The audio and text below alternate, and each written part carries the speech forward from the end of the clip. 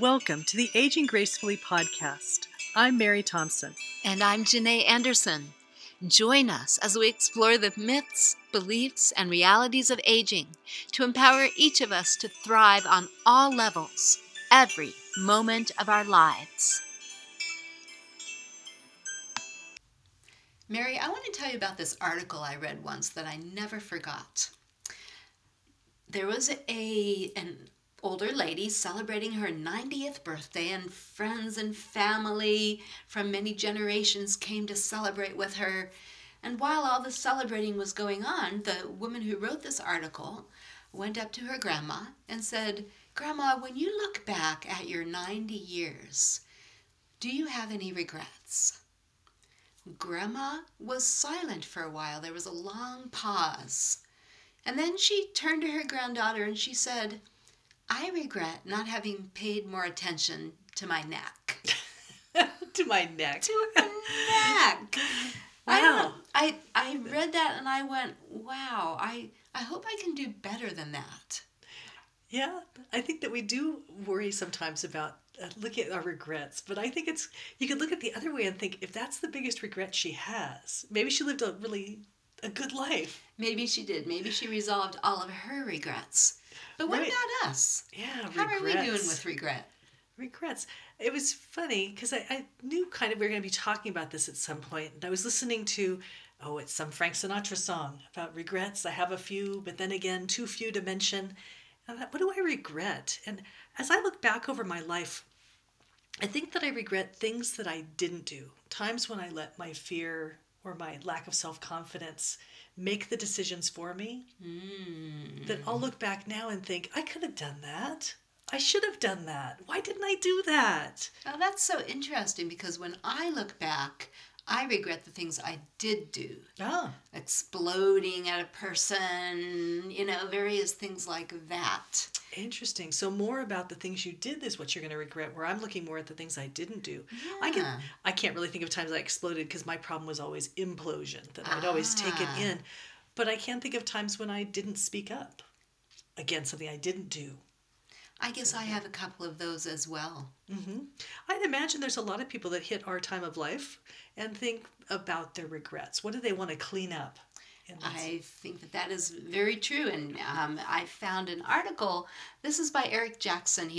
And the article was in Forbes. And he listed a number of our biggest regrets. So why don't we go over some of these? Oh, I'd love to hear. Standing up to bullies in school and in life. I'm trying to think, have I ever had that opportunity? I can't think of ever standing up to a bully, but at the same time, I can't think of a time when I was bullied or actively saw someone being bullied around me. Wow, how about you? That's impressive. I was terribly bullied in junior high. Riding the bus to and from school was an absolute nightmare for me. Mm-hmm. And the way I handled it was the way I saw my mother handle being bullied by my father, which was I looked out the window and envisioned myself somewhere else. And I did not stand up to the bullies. Mm-hmm. I sure wish I had. Yeah. But I feel like I never revisit that one.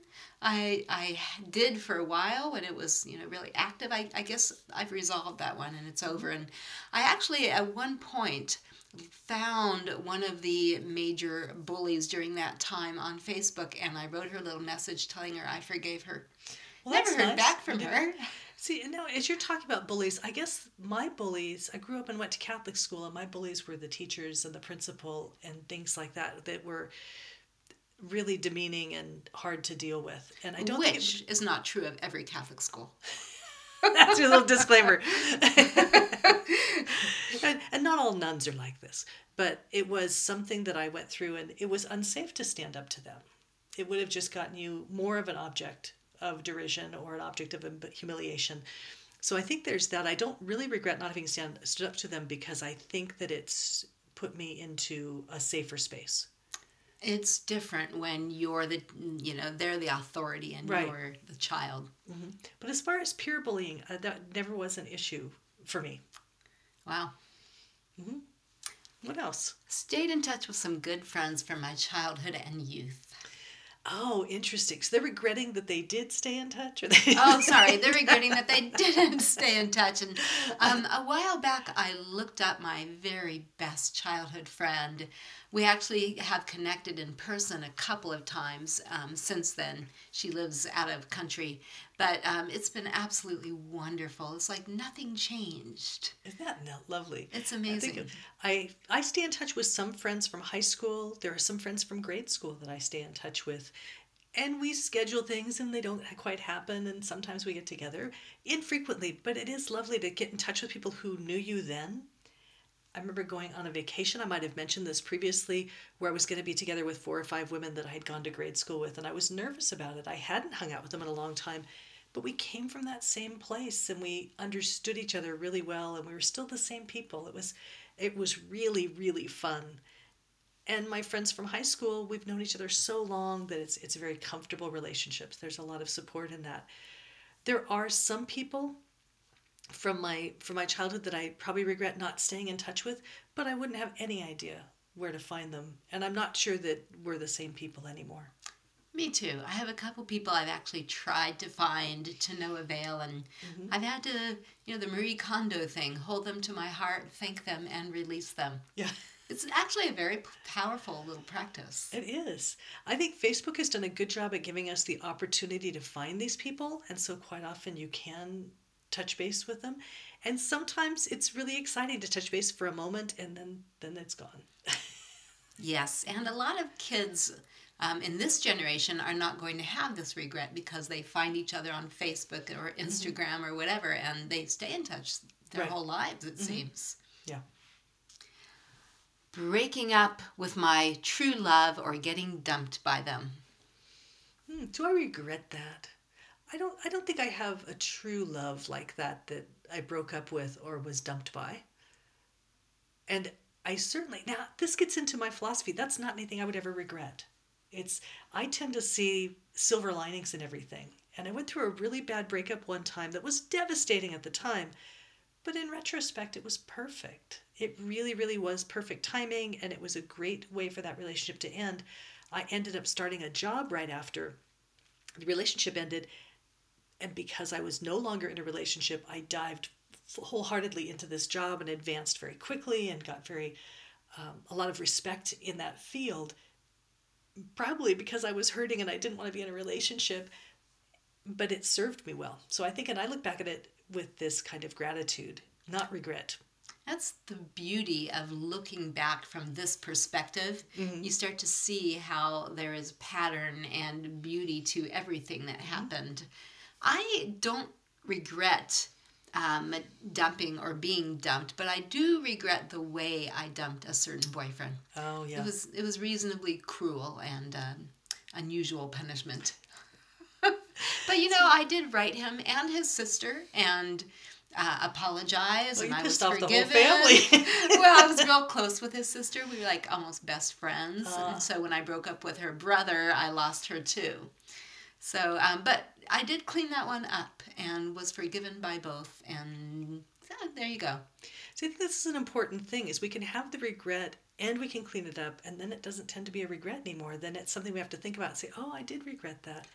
And I would agree with you that oftentimes I've regretted the way I've said something, the way in which I got my point across, more so than what the action was that I was trying to do. I tend to be really super diplomatic, and people don't really know that I've said anything aggressive or assertive, and I have to point it out and hold my fist in the air if I'm angry to let people know. So in going through like a breakup, it's going to take months of my planning it in my head of what is this going to look like, what's it going to sound like. And so sometimes the version that comes out is so watered down that I think it doesn't get my point across. It almost sounds inconsequential when they don't realize it was very consequential and took so much of my thought process for months. Got it. Wow. So if you're ever standing with your fist in the air talking to me, I know you're not imitating the Statue of Liberty. Right. You're actually very angry. I remember even saying that in one of the conversations in this breakup where they said, "I can never tell if you're angry," and it was like, my fist is in the air. Okay. Noted. I've gotten better. I regret that I wasn't more in touch emotionally so that I could express myself clearly in the moment. I tend to be one of those people that goes back and says, "Ooh, I should have said this." I have wonderful retorts, the next day. So, and I think it's because I buffer so much. I put so much of a buffer between myself and the present moment that it takes me that long for me to really process it. I think it sounds like you're a little bit more in the present moment, so you're going to react I have with had those to emotions. I have had to learn how to buffer. Mm-hmm. How to, like, in the instant when that emotion is up, to take a step back, Mm-hmm. watch the emotion but not act on it until I'm at it in a calmer, more rational place. Mm-hmm. Worrying about what others thought about me so Oh, much. I think that's why I'm so diplomatic in the way I talk. I'm so concerned with everybody's opinion. Don't you think at this age we start to loosen up a little bit about that? Oh God, I hope so. Yeah. Well, I love seeing the older, it's mostly ladies. Why is that? Because the men have died. But the older ladies who dress kind of outlandishly, really colorfully. A lot of women now in their gray hair, they're getting a purple streak. Right.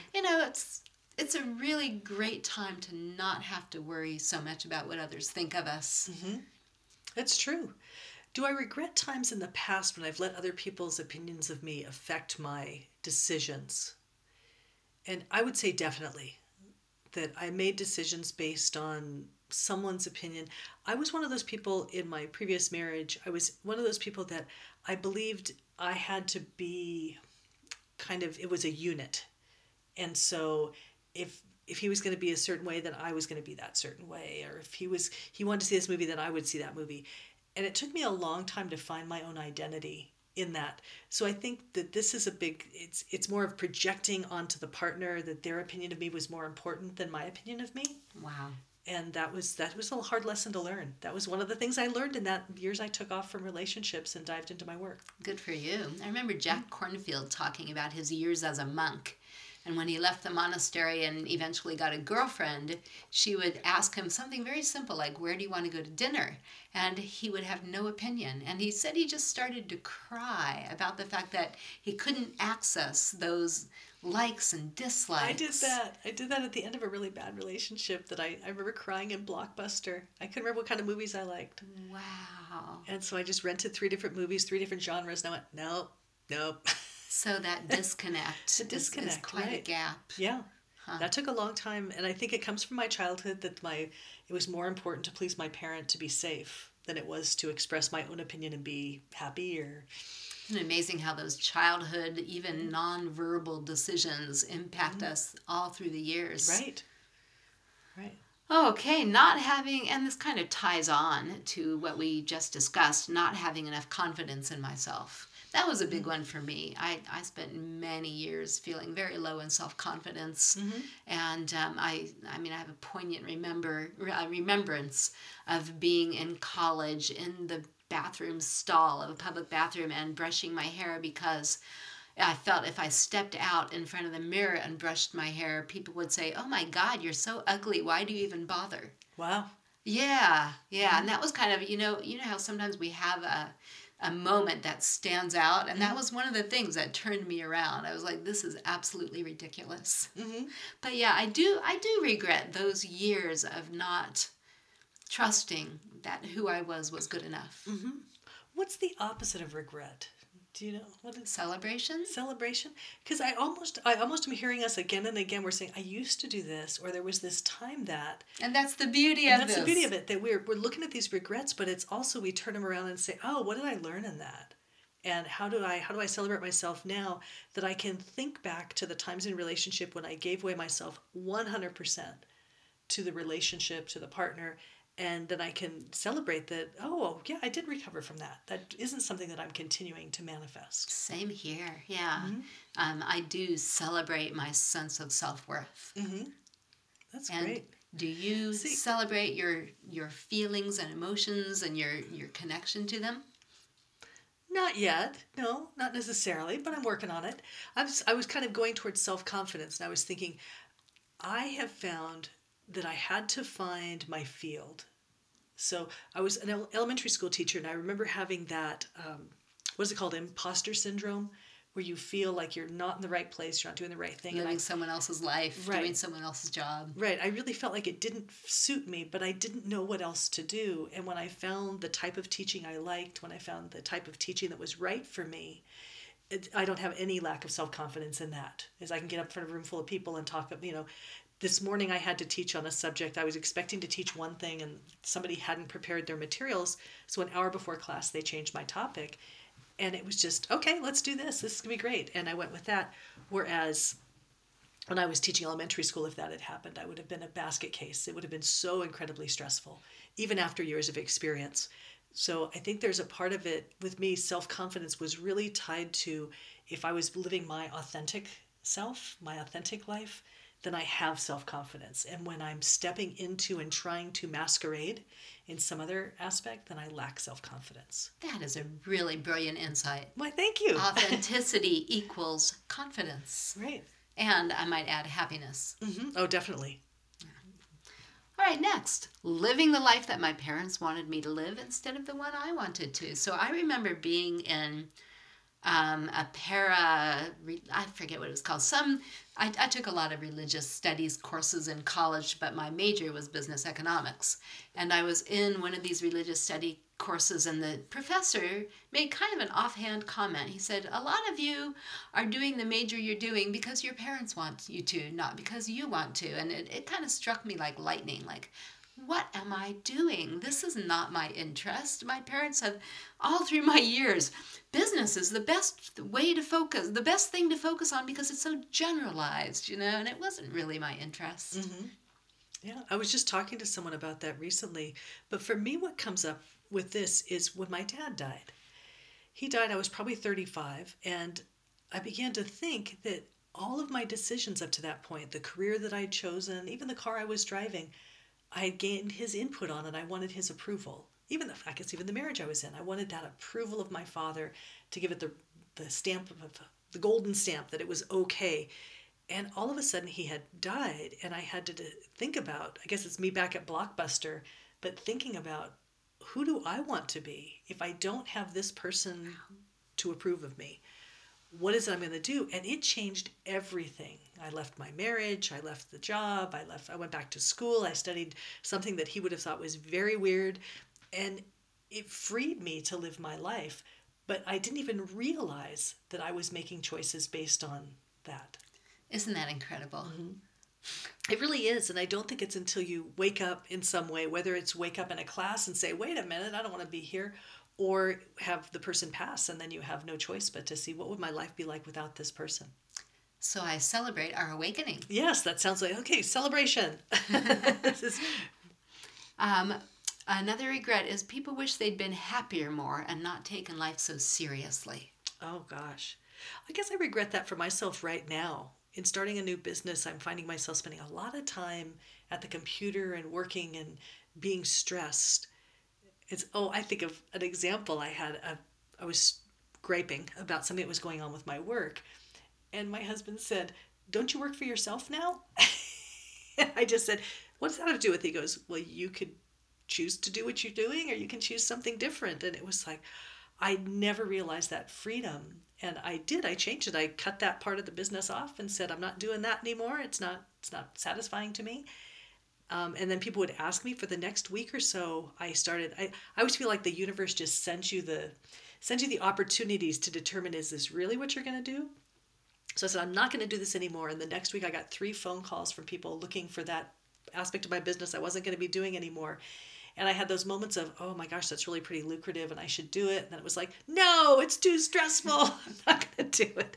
So I think there is a part of this, the happiness. I'm finding myself getting caught up in things that I think I have to do, but I don't have to do. I can choose happiness at any time. Isn't it amazing to actually get on the deepest level, or a deep level anyway, that it is a choice. Right. And that we can make a new choice at any moment. Mm-hmm. It is, and we can change that choice. We're not locked in. I think it's harder when we're working for someone. It's harder when we're in the job market, but as we step into retirement or we step into self-employment, we can wake up every morning and say, what am I going to do today that will make me happy?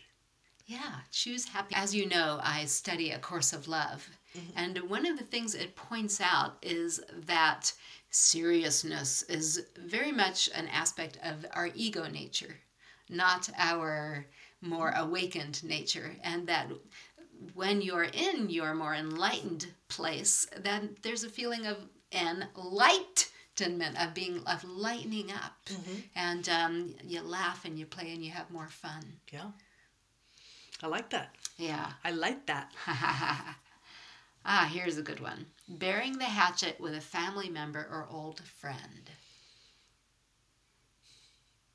I don't hold on to these kinds of resentments, so I can't think of anybody that I might be holding a hatchet against.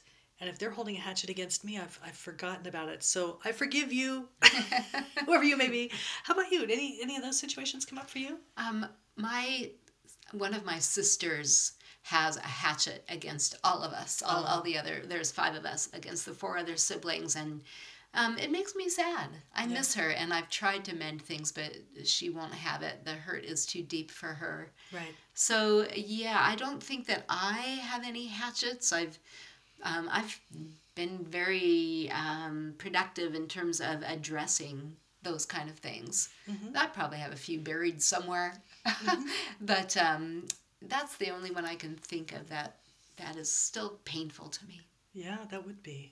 It's hard with siblings because we grow up with them and there's this bond, there's this strength, and then when they're not there, it hurts. You know, we shared a bedroom for many years, and when everybody else in the house was asleep, sometimes we'd sneak down the stairs and out in the backyard and dance under the stars with absolute freedom. And, you know, it's still painful that person doesn't want to connect with me. Right. But it's out of my control. Right. So there were 2 things sometimes I think about, is there anyone I still need to apologize to? Is there anyone I still need to go back and do those apologies? There's been people I've apologized to that have been non-responsive to the apology or non-accepting of the apology. So I accept that I've done my part. And I think I always imagine, if I was on my deathbed, would I want to say, call this person to me so I can apologize one more time? And I think I've done a pretty good job. I don't have anybody come to mind immediately. But I think that when we look at this, burying the hatchet, there's both the people I need to apologize to and the people that I need to forgive. I think, and both of them start with me. They do, huh? I mean, those 2 things are within our control. And hopefully we can attain some level of peace once we do those, no matter what the response is. Right. I had an acquaintance who ended a marriage in bitter divorce. And then she got cancer, and some years later she was lying on her deathbed. And she asked to see her ex-husband, and he came, and they held each other, and they cried and cried and cried. Oh my gosh. Yeah, resolved it all. So good not to wait for that moment, because we don't know if we'll have it. It might be a truck slamming into us. Oh my gosh. Yeah. All right, trusting that voice in the back of my head more. I don't think it comes from the back of the head. I think it comes from the heart. Anyway, what they mean is trusting our intuition. I think for me, it's not so much not trusting it, it's not acting on it. It's I trust that it was the best thing to do, but I'm afraid of the consequences if I take that step. I'm projecting my fear into the future. I'm not trusting that I will be safe if I actually listen to that voice. Got it. Because I think the voice is pretty spot on, and then I kind of go, yeah, well, I'll come back to you later. You just be quiet right now, and I'm going to deal with life for a while. And then eventually, I think it starts talking a little bit louder and louder until it's kind of yelling in my ear. Oh, that's good, because my idea of it is that it gets softer and softer if we listen to it less and less. But who knows? I really, my first real listening to that voice was when I was working a corporate job shortly after college, and I was making a lot of money and wearing suits to work, and my family was so proud of me. And this little voice kept saying, this isn't it. This isn't what you were meant to do. Pay attention, please. And for 2 years, I squished it away.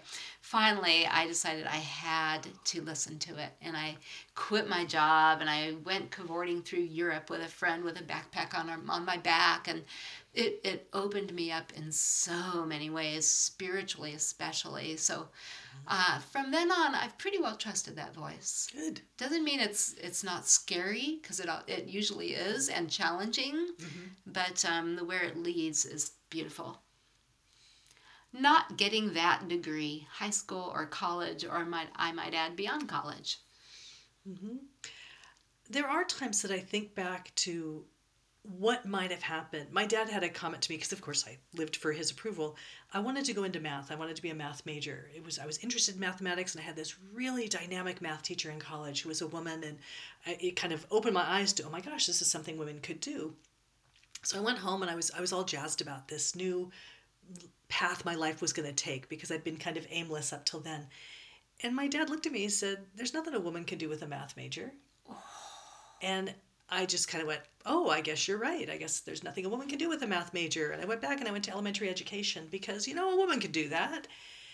And I don't think that he was a product of his time. And so I don't think he was trying to be overly sexist. He was thinking, where he looked in STEM fields, there were no women in there. And of course, there was this one teacher, and it was like, well, she must have been an anomaly. So there was this decision. So what I regret is not kind of following my voice at that time. I don't think I would have been a math major. It's not a strong passion or an interest, but why not pursue it? My son's really interested in a field that there's probably a lot of competition in. It's a very competitive field, and people will try to discourage him from going into it. And I say, why? He's a kid. Let him go and do what he's going to do. Yeah. And if he succeeds, that's fantastic. And if he doesn't succeed, he's doing something he's passionate about. Yeah, and if you don't try, you'll never know. Right. And then it'll end up being a regret when you're I know. pushing 60 and... Then he'll be on a podcast in 60 years saying, that time my mother told me not to go into acting. I think it's great, and I think he's great. And if the world thinks he's great, that's wonderful. But if not, I just want him to think he's great. Ah, that's lovely. What a good mama. Back to that time when I was sitting in that religious studies class, I was already a senior in college when I realized it wasn't the major I wanted. And I just said, I only have a few months left. I'm just going to finish this off. But I do regret not having pursued a field that I was more drawn to, like religious studies. But what's funny is it kind of goes back, all of these tie in together. The lack of self-confidence, the lack of not listening to the voice, living for someone else's expectations. They all come up again and again, but they're bound together. They are. Yeah, there's a huge tie-in between all of them. So maybe if we untangled one, all the rest would untangle. Oh my gosh. And then who would we be? We'd be ourselves in all our glory. Authentic and exciting. Yeah, I love that. Last but not least, not visiting a dying friend before he or she died. Oh my gosh, I have one of those regrets. So do I. Tell me yours. Well, it was a friend, and she was very ill. She had cancer, and she was dying at home. And so I would come by and I would visit her fairly regularly, once a week or so. I would come by and read to her, bring her food and things. And she didn't die. And so then she decided that she wasn't going to die, that she was going to live. She had advanced cancer. It was not likely that was going to happen, and she was older. And when she made that decision that she was going to live, I stopped visiting her. And I don't know why. When I think back on it, I just can't figure that out. And it was something that she said to someone. She wasn't talking about me specifically, but a number of people did. And she couldn't understand it, why people came to see her when she was dying, but they wouldn't come to see her when she had made this decision to live. And I don't know what the reason was on my part, but I've always regretted that I didn't continue to come by every week, because eventually she did pass and I wasn't there. Wow. I had a friend who, again, cancer. She had a bald head at this point, and she turned to me and she looked at me, and as she lost her hair, her face became more and more Buddha-like. And one day she looked at me with her, and we were just passing each other in a public place, but she looked at me with her Buddha eyes and she said, come visit me sometime. And I said, I will. And then I didn't. I got too busy, too caught up in my own life, and she died. And I'll always regret not having had that chance to really connect with her. Mm-hmm. Yeah. Yeah. So, what are we going to do with all this, Mary? Well, I think what I've gotten from this is examining our regrets gives us the opportunity to resolve them. When I think about what is it that I regret, say in my previous marriage or in previous relationships or in my work life or anything, those are kind of raw spaces. They push back against me. They don't feel complete. Sometimes when I think of regrets, I think of who would I be horrified to run into? Then I know I've got something there. I've got some work to do. So I think for me, this concept of regrets, I love switching from regrets to celebrations. It's great for me to see the places I've grown. That's when I know, if I ran into that person, I would appreciate it and I'd be grateful to see them, and it wouldn't bring up fear or anger or sadness or all these emotions that are tied up in regret. So I think it's valuable to explore our regrets because I want to go with having the least of my concerns. I want to go saying the only thing I have left to regret is the fact that I didn't take more care of my neck. That I didn't, that somehow everything else is resolved and there's some superficial, unimportant feature that is the only thing I have left to regret. That's lovely. And thinking about resolving that, it's not always getting in touch with that person and cleaning it up. I mean, sometimes it is as simple as holding it to your heart, thanking it, and releasing it. Yeah. And being compassionate to ourselves, most especially. Oh my gosh. People do tough things when they're in pain. They can do rough, harmful things when they're in pain, or not do things that they ought to do when they're not confident in themselves. As we said, it's all tied in. So a lot of it is self-compassion. Mm-hmm. That's a lesson in itself, trying to figure out how to be kinder to ourselves. And then it translates into being kinder to others. It definitely does. But here we are celebrating so many of those past regrets that are indeed in the past, and Right. we've moved on and we've become more authentic and more integrated, and yahoo! That's it. Well, thank you for joining us. Hope you enjoyed listening to and hearing us talk about our regrets, and I hope you'll examine some of your own and see how to resolve those and start celebrating all the distance you've come from those times in the past. And let us know. Our website is www.aginggracefullypodcast.com, and you can click on the comments. We'd love to hear from you. It's Janae Anderson And Mary Thompson signing off.